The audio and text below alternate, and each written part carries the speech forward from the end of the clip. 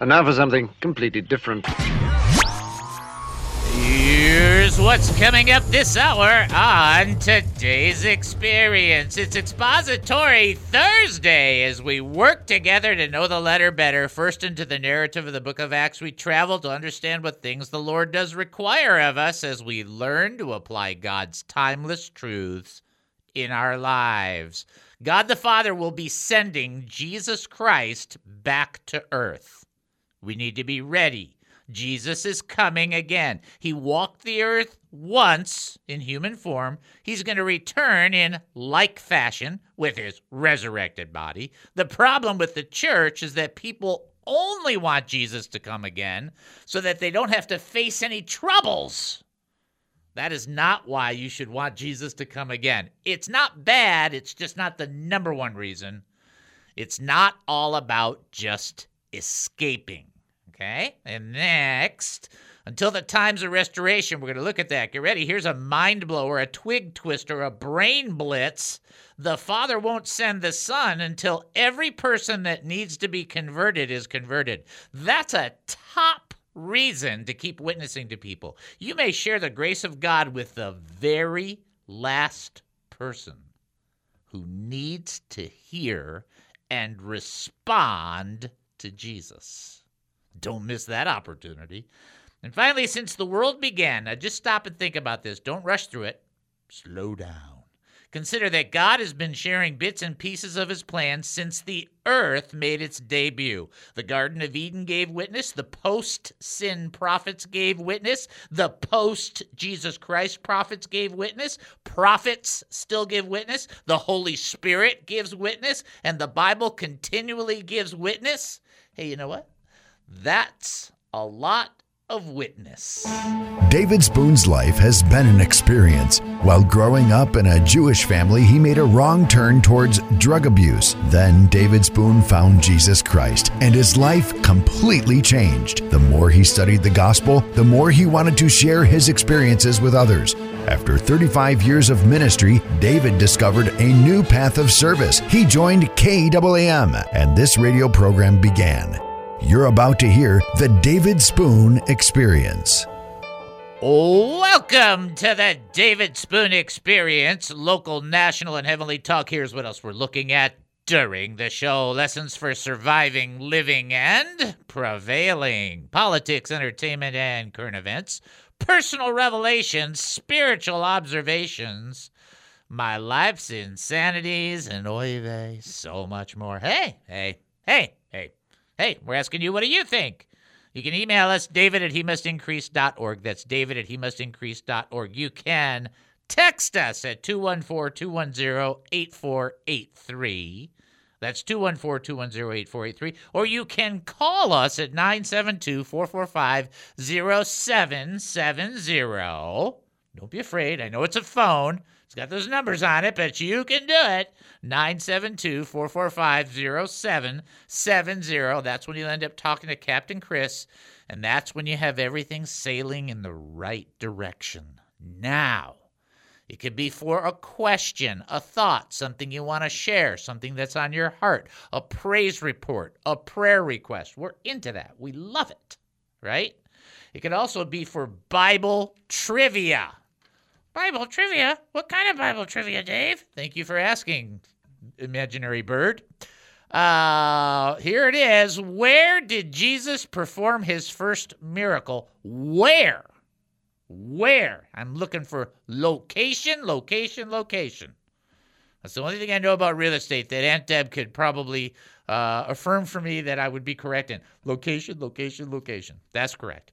Where was it when that took place? In the meantime, somebody else is on the line, and I don't know, are they here just a comment, question? What do we got going on? I think they want to try the trivia question. They wanted to call in early to answer the trivia question?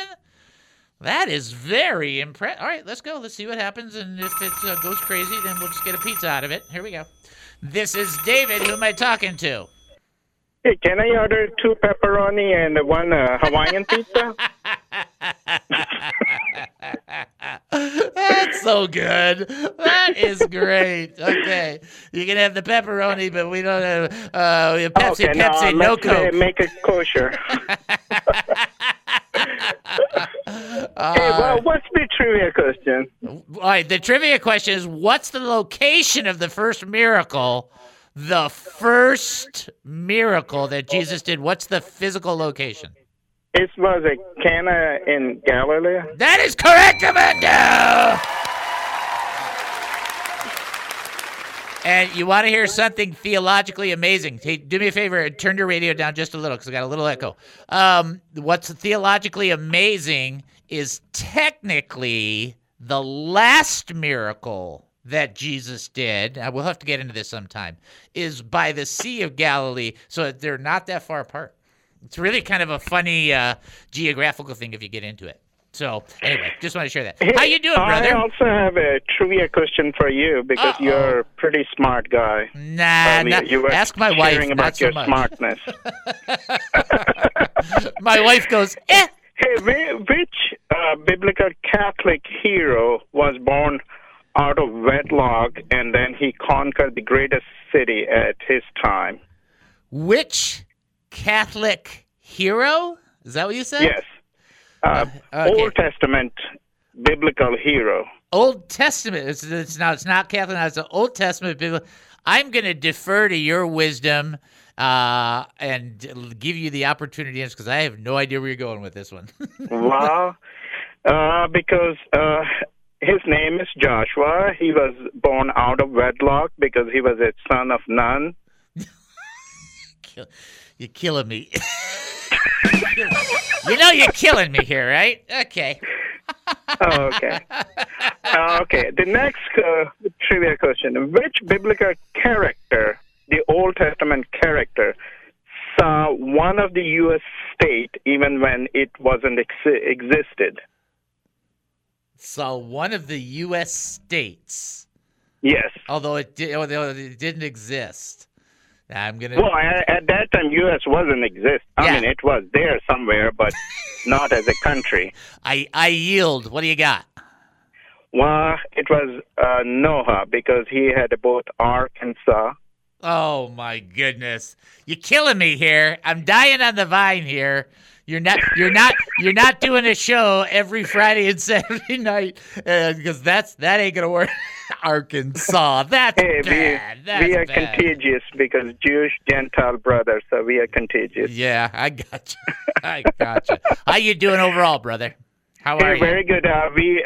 Beside this joke stuff, I've been seriously praying for you. How are you doing? I'm doing pretty good. Actually, I was talking to my son yesterday, and I said, I'm trying to figure out how 27 years ago I can have this injury and then be recovering 400,000 times faster. And the only thing I can attribute it to is prayer because, when you're younger, you're supposed to recover faster. I'm older, and it's like, it's a weird thing. I'm almost thinking I'm going to go to the doctor, and he's going to just go, hey, you're doing a lot better than whatever. I'm just telling you, I think something weird's going on, and I'm loving it. Because, well, first of all, I'm loving it because it's uncomfortable, but it's not like it was 27 years ago when I needed to be on medicine 24/7. Yeah, cool. Hey, I have a prayer request. Sure. Next week, I'm traveling to Northeast, and my daughters and wife is a little worried. So just pray for them and pray for me. Absolutely. That God's safety and protection will go with me, protect. Let's do that right now. Let's do that for you and for your family. Hazard or like this coronavirus stuff. So yeah. Let me pray for you right now. Let me do it. Sure. Okay, Father, we come before you right now. Lift up Sam, his wife, his daughter, his family.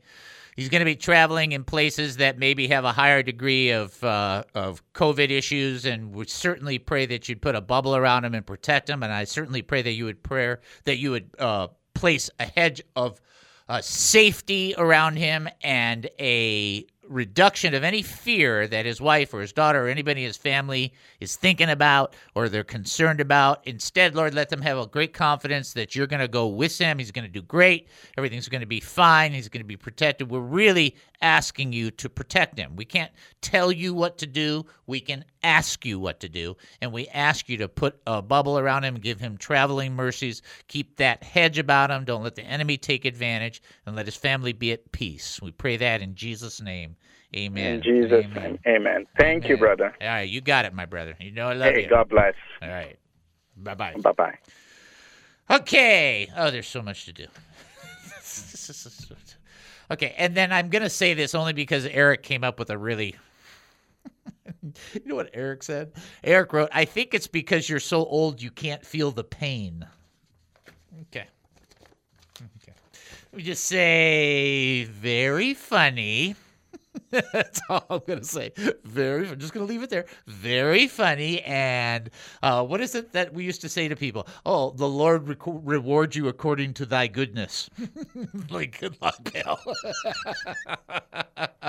All right, let me read this. We'll skip the music. I just want to do this intro real fast, so we'll go a minute late and come back like a minute early or something like that. But I want you to catch this because this is a big buildup. I really want you to understand this. In Acts chapter 3, verse 19, if you remember, repent therefore, be converted, that your sins may be blotted out, so times of refreshing may come from the presence of the Lord, and that he may send Jesus Christ, who was preached to you before. I think people don't understand that there is a order salutis, which is the fancy Latin term for order of salvation, process of salvation, and there's also an order in the Godhead. So the Father sends the Son and the Father can send the Spirit doesn't send the Father. You see, it kind of works in a specific process. We would call that procession or order of procession. So God the Father is going to send God the Son. And I just want to set this up for you so that you can follow how this goes.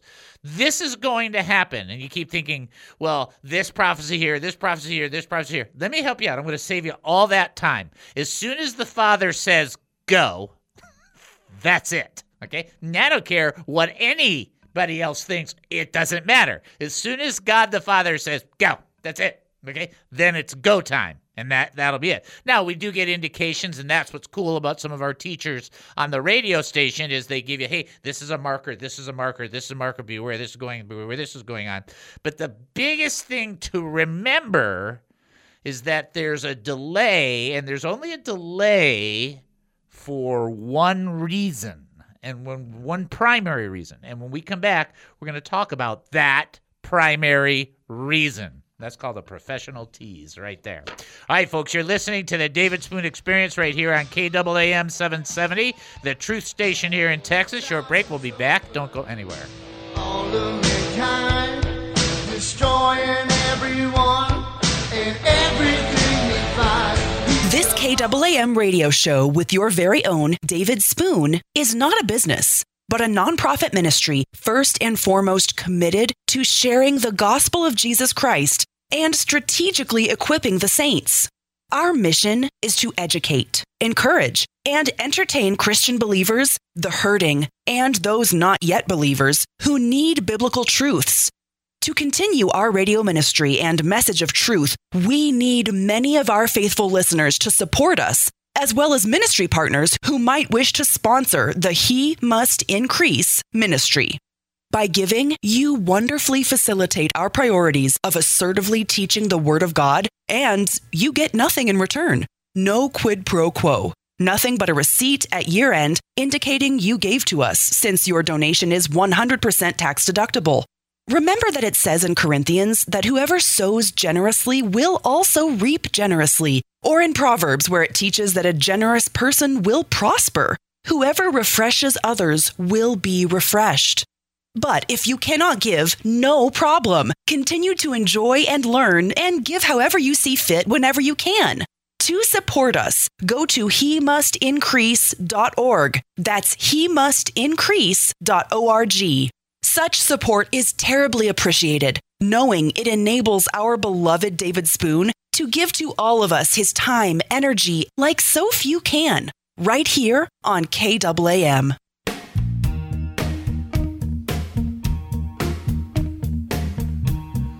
Welcome back to the David Spoon Experience. Thank you for joining us here at KAAM 770, the truth station here in Texas, also known as KAAM double amen. There you go. Let's get ready for our next trivia question. Okay. Hold on. Everybody hold on. Okay. All right, next trivia question. I had to finish sending the text. That's why. Next trivia question. We did the miracle one. They did that. What were Jesus' first words when he greeted his disciples on the evening of the day that he rose from the dead? What was the first thing he said? And I did talk about this yesterday or the day. No, it had to be yesterday because the day before I wasn't here. It was either Friday or yesterday. So I just want to make sure that everybody's kind of on the page with it so that we're all kind of together in it. Okay. Bottom line, what were Jesus' first words when he greeted his disciples on the evening of the day that he rose from the dead? If you think you know the answer to that, then we would encourage you to call. What's our number? Where did my sheet go? Where's my sheet? Oh, there it is. 972-445-0770. By the way, I'm not on pain meds. I know some of you think I am, but I'm not. He's on pain meds. No. 972-445-0770 is the number to call if you think you know the answer. What is it that Jesus said? Also, 214-210-8483 if you want to text in. Plus, don't forget hemustincrease.org, the website, but you can email David at hemustincrease.org. And now I'll back it up to the website because I want you to go there and check that out. Check out the website, hemustincrease.org. Website, hemustincrease.org, hemustincrease.org. Email David at hemustincrease.org. Facebook, He Must Increase Ministry. YouTube, He Must Increase Ministry. Okay, trivia question. This is a really great trivia question. You need to think about this. What were Jesus' first words when he greeted his disciples on the day that he rose from the dead? What was the first thing Jesus said? And why that's important is just like every other thing. What would be the most important thing that Jesus could say? Well, I don't know. I think the first thing he's saying after he goes through the resurrection has a great level of importance too. I mean, wouldn't that be important? First thing he's going to say? Here's something you can know he didn't say. He didn't say, run, hide. Okay, so that didn't happen. We got somebody that wants to answer the trivia question? Okay, here we go. This is David. Who am I talking to? Hi, David. This is Deborah. Hi, Deborah. Good to hear your voice. Thank you. Okay, ready? All right, you might have a little bit of echo. Is your radio up by chance? Yeah, there you go. That's better. See, if you keep it turned down, when you have it up, it echoes. I don't know if you know that or not. That's the magic of the magic. That's the technology of radio. Okay, got it. There you go. Hey, it's perfect. Okay, that I can always tell, right? I've been doing it for a while. All right, so first thing, now this I think has got a great deal of value because especially the disciples probably not really understanding what's going on, and no doubt in some capacity fearing for their lives. What's the first thing that Jesus said on the evening of the day that he rose from the dead? Well, I'm just going by what I heard you say the other day, peace. That is correct. The first thing that Jesus said, and why that's important, okay, and you need to understand why that's important is peace, is because in every circumstance that gets out of hand and that's ridiculous or is beyond your scope, the first thing that God wants you to hear him say to you is peace, okay? Calm down, okay? Peace. And when Jesus was on the boat, right, and they were freaking out, right, he told the winds and the waves, the winds to be quiet and the waves to be still. First thing he did was introduce peace into the situation. And that's a big key, especially Isaiah 26:3. You will keep him in perfect peace whose mind is stayed upon thee because he trusts in thee. God will bring peace into any circumstance to bring it down so that you understand it has control and God is the one who controls it. So, there you go. All right. Good job, Deborah. Excellent work. Y'all have a good afternoon. All right, thank you. God bless you. God bless you. Bye-bye. Bye-bye. All right, we're going to push the comedy routine back a little bit. It's pretty funny, but you're going to have to wait. It is a funny one. But I want to get into this Acts text because I don't want to miss that. So is there anything else we need to cover? I don't think we're going to. Okay. All right, I want you to catch this super, super, super, super, super important. That might be a nice way for me to say how important this is. So, building back up from verse 19 in Acts 3, repent therefore and be converted that your sins may be blotted out, that times of refreshing may come from the presence of the Lord. We did that last week. And that he may send Jesus Christ, who was preached to you before. Listen, whom heaven must receive until the times of restoration of all things, by which God has spoken by the mouth of his holy prophets since the world began. So the arguments that come in from theologians is, what does that mean, the times of restoration? And then some people will argue, just so you can know, don't get mad at me, I'm not one of those people that does this, but they'll argue times of restoration means that there's going to be a millennium kingdom and then Jesus is going to come. So they will argue here for a post-millennial process. Other people will argue that the times of restoration is that God has a specific amount of time that he's allotted, and they'll go, well, it's 2,000, 4,000 years, 2,000 years since Christ. It's going to be 7,000 years on the earth, and they'll do a number system like that. And yet still more theologians, and I will say, I like this one the best, but that doesn't mean I'm sold out, but I think there's a great truth to it. When it talks about the times of restoration, these are all the people that God is going to have, that God is going to bring into eternity with him as of up to this point. And the restoration is, these would have been the people, this would have been what he was wanting to go in with, or the kind of people he wanted to go in with when he's heading into eternity or heading into the millennium. One way or another, if you think that the times of restoration is the redemption of people, one way or another, if you understand that God is going to send Jesus Christ, one way or another, there is only one major component that you and I can do that participate in this, and that's witness. So you can come up with all the other stuff. You can get mad at the politicians. You can throw tomatoes at your TV, although that's stupid because then you'd have to get another TV. You can do any of that stuff you want, but if you witness, at some point, we're going to tag the person that we want to tag to share about Jesus, and that person responds, and that's game over. At some point, that happens. So you can find a little verification, though you got to be careful with it, in the Peter text where it says that we can hasten the day of the Lord. You can hasten it from maybe our perspective. You're not going to change God's timeline. The timeline is going to happen. Nothing's going to really alter that.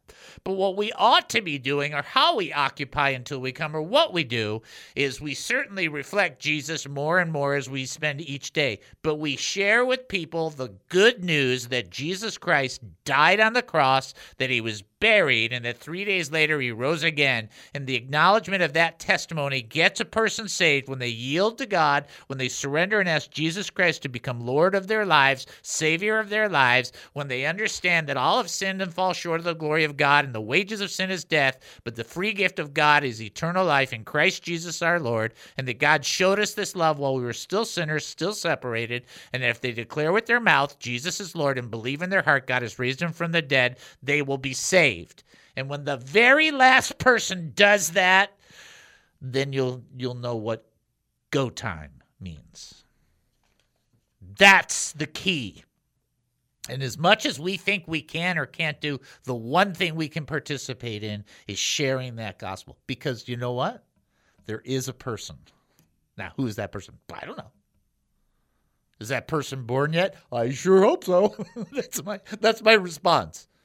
But there's somebody that you might share with, the simplest seed, the simplest statement of, hey, don't forget Jesus loves you. Anything.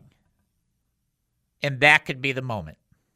People are like, well, this has to happen, and this has to happen, and this has to happen. No, what has to happen is the last person has to go, yes. Then the program really begins.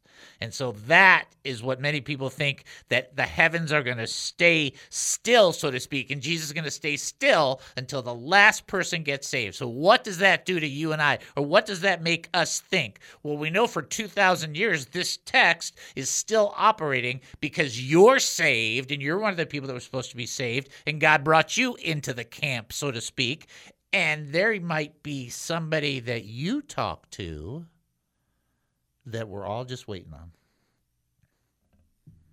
And that, you think, well, Dave, that kind of puts responsibility on us. Yeah, I mean, not sovereignly. I mean, sovereignly, it's all God. There's no, but yeah, you have a responsibility to offer yourself. That's why we do our DNA, right? You draw closer to the Lord. You never be afraid of his or ashamed of his words, and always be ready to serve. That could be that one moment, that one service, that one statement, that one person can go, yes, I do want to know Jesus. And then you might hear, and then all this will be like, wow. That's what you can do. I think we should study, we should know, we should share, we should encourage, we should reflect Jesus, we should do that. But there's just one person, whoever that person is.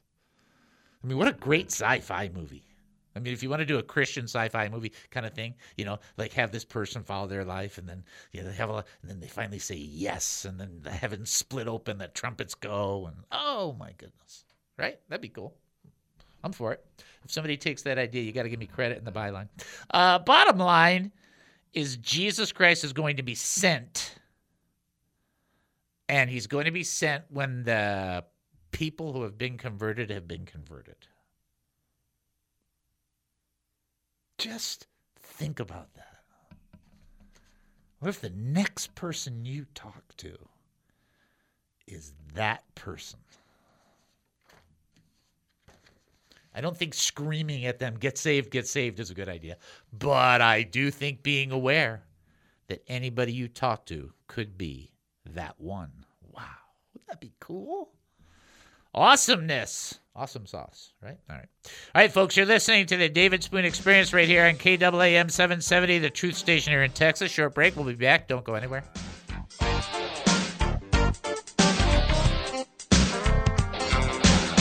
of my life it feels like I've been running. It's not just the audience that needs stuff. Sometimes the host needs a little bit of a little Telling me the show's all about you? Well, this segment is.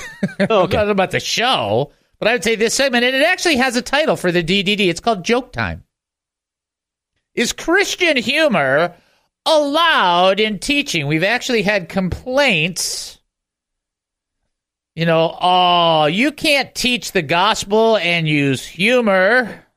That's why Jesus called James and John the sons of thunder, because it wasn't a humorous quip. You're right. Pretty bad exegetical process, but let's look at it. Proverbs chapter 17, verse 22. Proverbs 17:22. A joyful heart is good medicine. A joyful heart is good medicine. You've heard that before.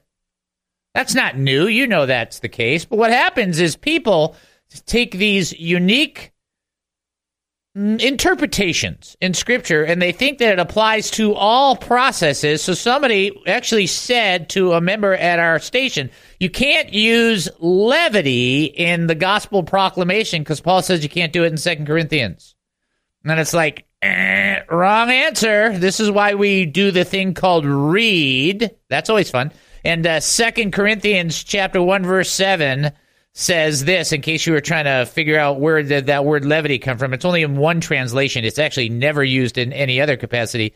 But here is what he was talking about. Was I fickle when I intended to do this? Or when I made my plans, did I make so in a worldly manner in the same breath as to say yes, yes, and no, no? The only time that the potential word levity is used is when Paul is talking about meeting with the Corinthians, and the one interpretation you could use is, was I using lightness? It's not really the word for levity, just in case you're wondering, but did I use lightness when I made my plans with you? In other words, was I kidding around when I made plans to come see you? No. That's what Paul said. Not, you can never use humor. So whoever kind of swapped those two together really needs to relax. I think that would be the key. And then for those that are just curious, when the gospel talks about, this is kind of one of those classic things, when the gospel talks about making declaration in the foolishness of preaching, the word is moria, from which we get the word silliness. So Paul's like, yeah, preaching the gospel for the Greek people and for the Jewish people in large, it's kind of like a silliness thing. Yeah, that's what he said. The David Spoon Experience.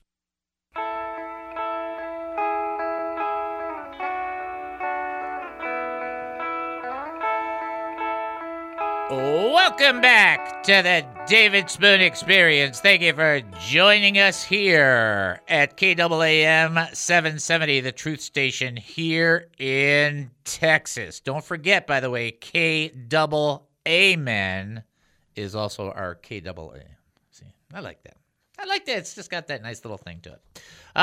Next trivia question is this one. When did the two disciples in Emmaus realize that the stranger was Jesus? Now, if you notice the theme, there's a lot of they didn't recognize him, they didn't see him, they didn't get it. It's like, That's very helpful for you and I to understand. When did the two disciples in Emmaus realize that the stranger was Jesus? When did that happen? In their story in Luke. If you think you know the answer, call 972-445-0770. Or you can text in 214-210-8483, or you can send an email, david@hemustincrease.org. Eric loading up first on this one. Very nice job. Well done. In the meantime, as you guys are contemplating when, see how I rolled back into that, right? When did the two disciples in Emmaus realize that the stranger was Jesus? When did that happen? In the meantime, I will tell you this semi-Christian joke. Is that okay? Semi-Christian. Is that all right? All right. An honest man was being tailgated by a stressed-out woman on a busy boulevard. Suddenly, the light turned yellow just in front of him, and he did the right thing. He stopped at the crosswalk, even though he could have beaten the red light by accelerating through the intersection. No, not safe. The tailgating woman hit the roof and the horn, screaming in frustration as she missed her chance to get through the intersection. As she was still in mid-rant, she heard a tap on her window and looked up into the face of a very serious police officer. The officer ordered her to exit her car with her hands up. He took her to the police station where she was searched, fingerprinted, and photographed, and then placed in a holding cell. After a couple of hours, a policeman approached the cell and opened the door. She was escorted back to the booking desk where the arresting officer was waiting with her personal effects. He said, "I am so sorry for this mistake. You see, I pulled up behind your car while you were blowing your horn, flipping off the guy in front of you and cussing a blue streak in him. I noticed the Choose Life license plate holder, the What Would Jesus Do bumper sticker, and the Follow Me to Sunday School bumper sticker, and the chrome-plated Christian fish emblem on the trunk. And naturally, I assumed you had stolen the car." Waka waka! That's a good one, right? That's a good one. Naturally, I assumed you stole the car. Because you have all those Christian things on there. Okay. People are like going, wait, I don't get it. You see, because she had all the Christian witness, and except she didn't have a Christian witness. See, so you thought that he... All right, so we're going to go into the text now. We'll just move into that. Back to Acts chapter 3. We just talked about this. I really do like this portion because, it might not be now. It might be a long time. But it's just the possibility that if you share with somebody, that could be it. It's just like, whoa, that's just like cool. Anyhow, let's go back to that. That he may send Jesus Christ, who has preached to you before, whom heaven must receive until the times of restoration of all things, which God has spoken by the mouth of all his holy prophets since the world began. For Moses truly said to the fathers, the Lord your God will raise up a prophet like me from your brethren. Him shall you hear in whatever he says to you. So Moses, in giving the identity, this comes out of Deuteronomy, and it's Deuteronomy 18. Moses says, somebody's coming. There's a prophet coming. And this prophet that's coming, this prophet that's en route, you got to do whatever he says, which is an ironic or a kind of a unique way for Moses to say it. Really helps us understand what Moses was doing on the Mount of Transfiguration. Him and Elijah were both on the Mount of Transfiguration. Moses represented the law. Elijah represented the prophets. And then the Peter, James, and John had the experience with Jesus in the Mount of Transfiguration. And the Father says, this is my son. Hear him or listen to him. So above Moses and above the prophets is Jesus. I'm just like, wow, that's cool. And that's kind of like a testimony of the way that God does it. And Moses gave a foretelling testimony that somebody was going to come. And when he comes, you got to listen to this guy. This guy's got it going on. He's the one you need to listen to. And in fact, just to give you a level or an indicator how serious Moses was in this situation, he says in that text, in that next verse, he said, anybody who doesn't listen to him will be destroyed. He said, every soul that will not hear the prophet will be utterly destroyed from among the people. It's like, yowza.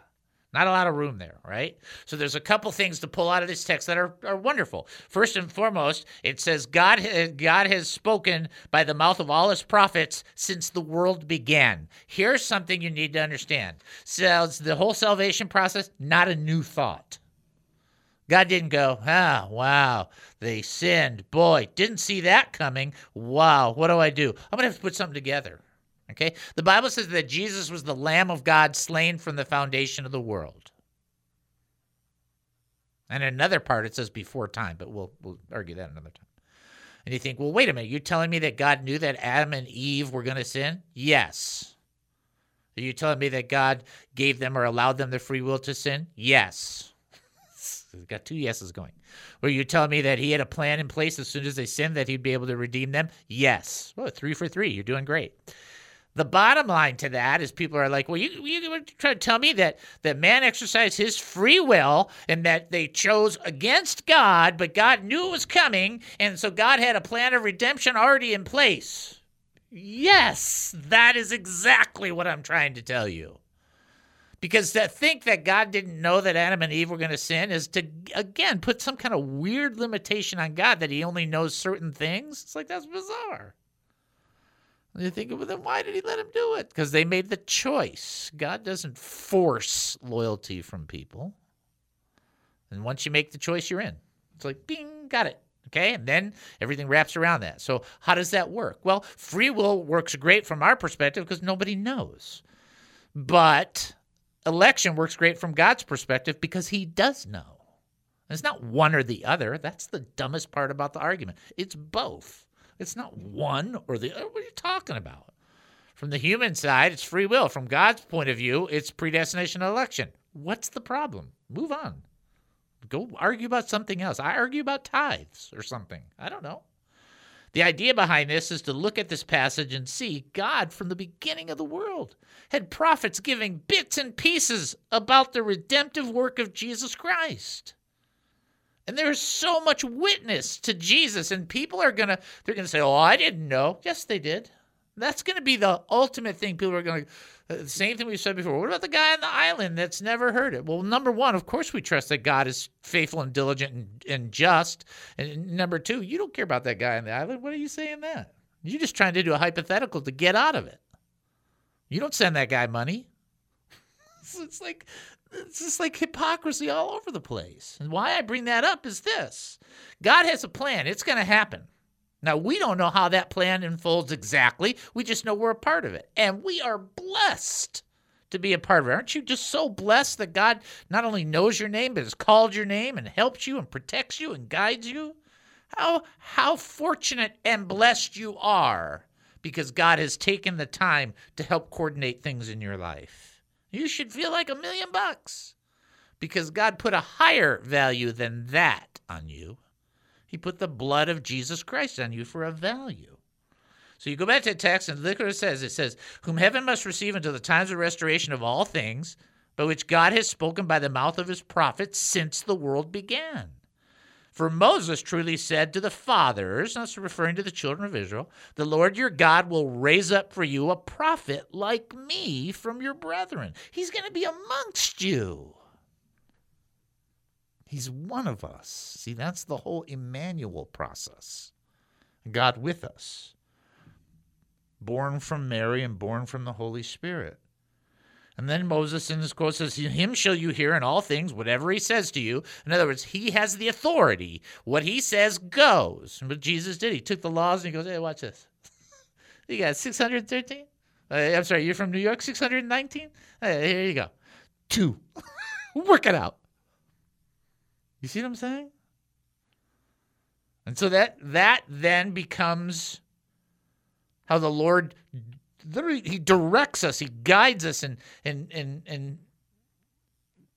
let's see, fine-tunes the things we need to know. All that came to us through Jesus.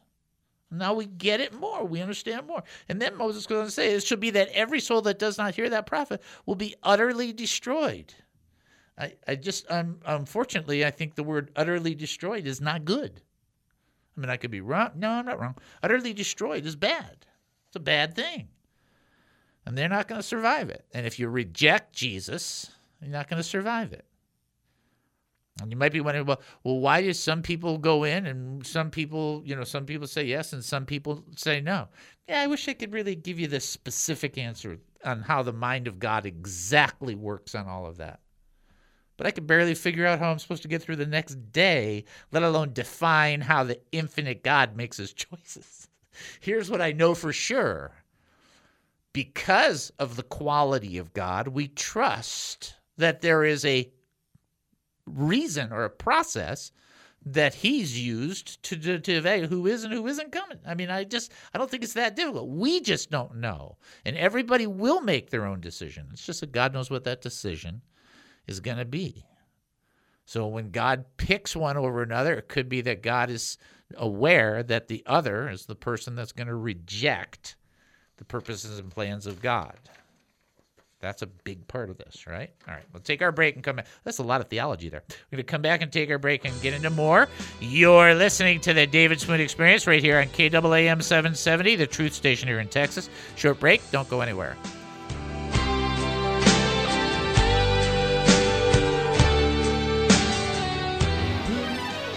It's incredible, and it's never been done before. And you can be the first person in your neighborhood to win. What is it? It's a contest. How do I play? It's simple, and there's 3 ways to win.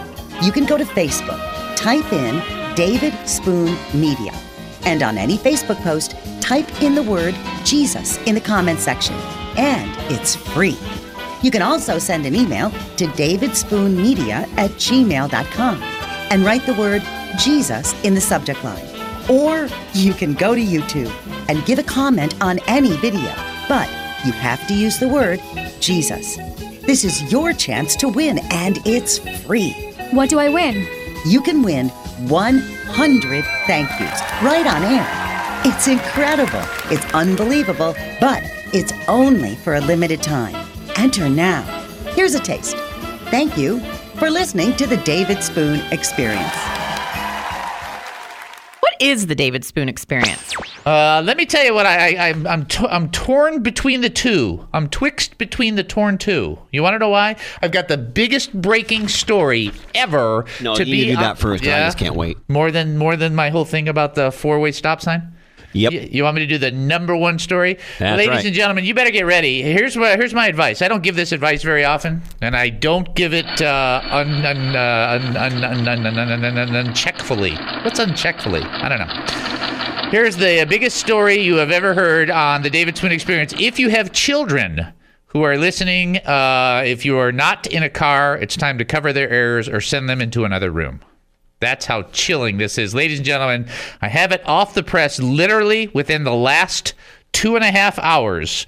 Actually, it's less than 2.5 hours ago. Here it is, ladies and gentlemen. I have it right in my hands. Get ready. Do not get nauseous when you hear this. Ladies and gentlemen, it is a fact that as of today, the Navy, the United States Navy, officially has made its proclamation. Ready? Are you ready? Are you listening? This is the most important thing ever. You ready? That Captain Crunch is a fraud. Ladies and gentlemen, the United States Navy has declared that Captain Crunch... I do not buy it. No, listen to this. Here's why. Let me tell you why. Captain Crunch has 3 stripes on his cuffs, and that signifies a commander and not a captain. So the United States Navy has made it absolutely known today, Captain Crunch, nay. He nay a captain. Nay. Now, it is true. Rename the cereal Commander Crunch? Yes, Commander Crunch. That's the new. That's why I told you, don't let your kids hear this. It is possible that uniform could represent either German or Portuguese Navy. They are not sure because all of those uniforms were lost with their great navies.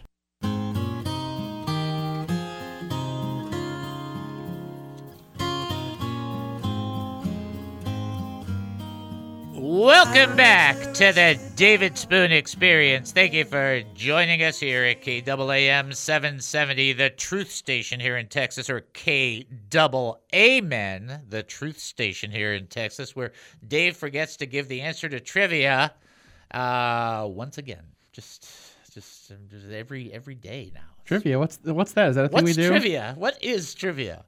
The question was, when did the two disciples in Emmaus realize that the stranger was Jesus? The answer is when they sat down for a meal with them and they said grace, and then they broke the bread. The big thing there being the broke the bread answer, just to let you know. So there's an amazing, great truth in that in fellowship, centered around truth and Jesus Christ, that the Lord is revealed more and more. And so if you're looking for yet another reason to be in fellowship, I think it would be a very strong case can be made to say that in fellowship there's a greater understanding of who Jesus is as you engage with other Christians, other brothers and other sisters, and you figure out, hey, it's not just all centered around me, it's centered around all of us, but it's really centered around Jesus. And it's just like, oh. So you get kind of an insight there would be a good way to, I think that's a good way to say it. So, I like Kurt Freeman said, during dinner, breaking bread. I mean, that's the big part of it. It was definitely a fellowship moment. And don't forget, especially in my culture, breaking bread, eating together, that was a very high form of intimacy. And they're just being close to one another and connected to one another. And then you get to see Jesus emerge. And then they were like, ooh. And then he disappeared. And they were like, ooh. That's a whole separate issue. All right. Here's the trivia question. In his conversation with Thomas, this is Jesus' conversation, who did Jesus say are the blessed people? We had a conversation with our friend Thomas, one of the 12, who has a terrible reputation for the Catholic Church for the rest of his life. But then the Protestant Church does it too. I'm just saying, poor guy. I mean, you get labeled that, doubting Thomas. That's terrible. 2,000 years, doubting Thomas. Anyhow, that conversation, who did Jesus say are blessed? This is after the resurrection, not before. Okay, so after the resurrection, okay, and then Thomas, doubting Thomas, Jesus said what to him? That's the big question there. If you think you know the answer, 972-445-0770. Or you can text in 214-210-8483, or you can send an email to david@hemustincrease.org, which once again will go to the website, just because I know the money's coming up, and tomorrow I'm going to be thinking about paying rent, and I hate that. So don't forget to check out the website, which is a place to give, hemustincrease.org. Website, hemustincrease.org, hemustincrease.org. Email david@hemustincrease.org. Facebook, He Must Increase Ministry. YouTube, He Must Increase Ministry. All right, good job on everybody pulling it together. A lot of good answers coming in on the phone, so I like that. That's good. Okay, let's do history real quickly, and then we'll go into the rest of the teaching. Let's go living in the past. Let's go living in the past. Okay, there's a couple things nobody needs to get overly excited about, but the one good one, the see you at the pole. Remember the see you at the pole where they gather around the pole and they pray and Christian students get there and then they banned it and then they fought so they can have it and so on and so forth. Anytime you have something going on like that where people want to get together and just pray and then somebody steps up and has hostility towards it, that person's just yucky. I mean, I love that Jesus loves them. I wish I could love them that way. That's what I pray for. So see you at the poll. I don't know if they're still doing that, though, because of the COVID thing. I don't know if that kind of took a break or what's happening. It is also, by the way, National Snack Stick Day. I'm not sure if that's like a Slim Jim kind of thing. Is that what that is? Or snack stick? I'll allow it. Okay. And then it's a National Great American Pot Pie Day. Okay, so okay. Noelle loves Marie Callender pot pies. Loves them. Okay, I'm just telling you. All right. Last two things to tell you. Rocky Marciano on this day in 1952 became the heavyweight champion. First Keystone Cops film ever done was done on this day in 1912. It's like, really? They did that back then? Way back then? 1986, the rose was voted the official United States flower. A lot of people don't know that. And then the last and absolutely one of the top of all things is 1962, the cartoon The Jetsons aired for the first time. See? All right. Now, I'm not making light, by the way, of Meet at the Poll Day. I don't want anybody to think that because I've done multiple shows on it. I just don't know if they're doing that or they still do that. If they're doing it and your kids participated, awesome. Okay, that would be what I say. All right. All right, if you think you know the answer to the trivia question, let me know. In his conversation with Thomas, who did Jesus say are the blessed people? There's a reason that he had that conversation with doubting Thomas. Poor guy. I'm just thinking he gets to heaven, got to change that name, right? It's got to. I was listening to a Phil Keaggy song. It even says doubting Thomas in the song. I was like, that's so sad. Anyway. Let's go back to this. I want something you can catch. This is really wonderful. For Moses truly said to the fathers, the Lord your God will raise you up a prophet like me from your brethren. Him you shall hear in all things, whatever he says to you. It shall be that every soul that will not hear the prophet shall be utterly destroyed from among the people. Yes, and all the prophets from Samuel and those who follow, as many as have spoken, have also foretold these days. You are sons of the prophets and of the covenant which God made with our fathers, saying to Abraham, in your seed all the families of the earth shall be blessed. To you first, God, having raised up his servant Jesus, sent him to bless you in turning away every one of you from your iniquities. It is important to understand that the purpose of Jesus Christ is not to ruin your fun on Friday night. I don't know how else do you say that? Is there a better way to communicate that? The idea that God is just there so everybody can have a frumpy existence is just north of you can't get any dumber. I don't know how to do it. The reason that Jesus is a part of our lives is because God sent him to bless us.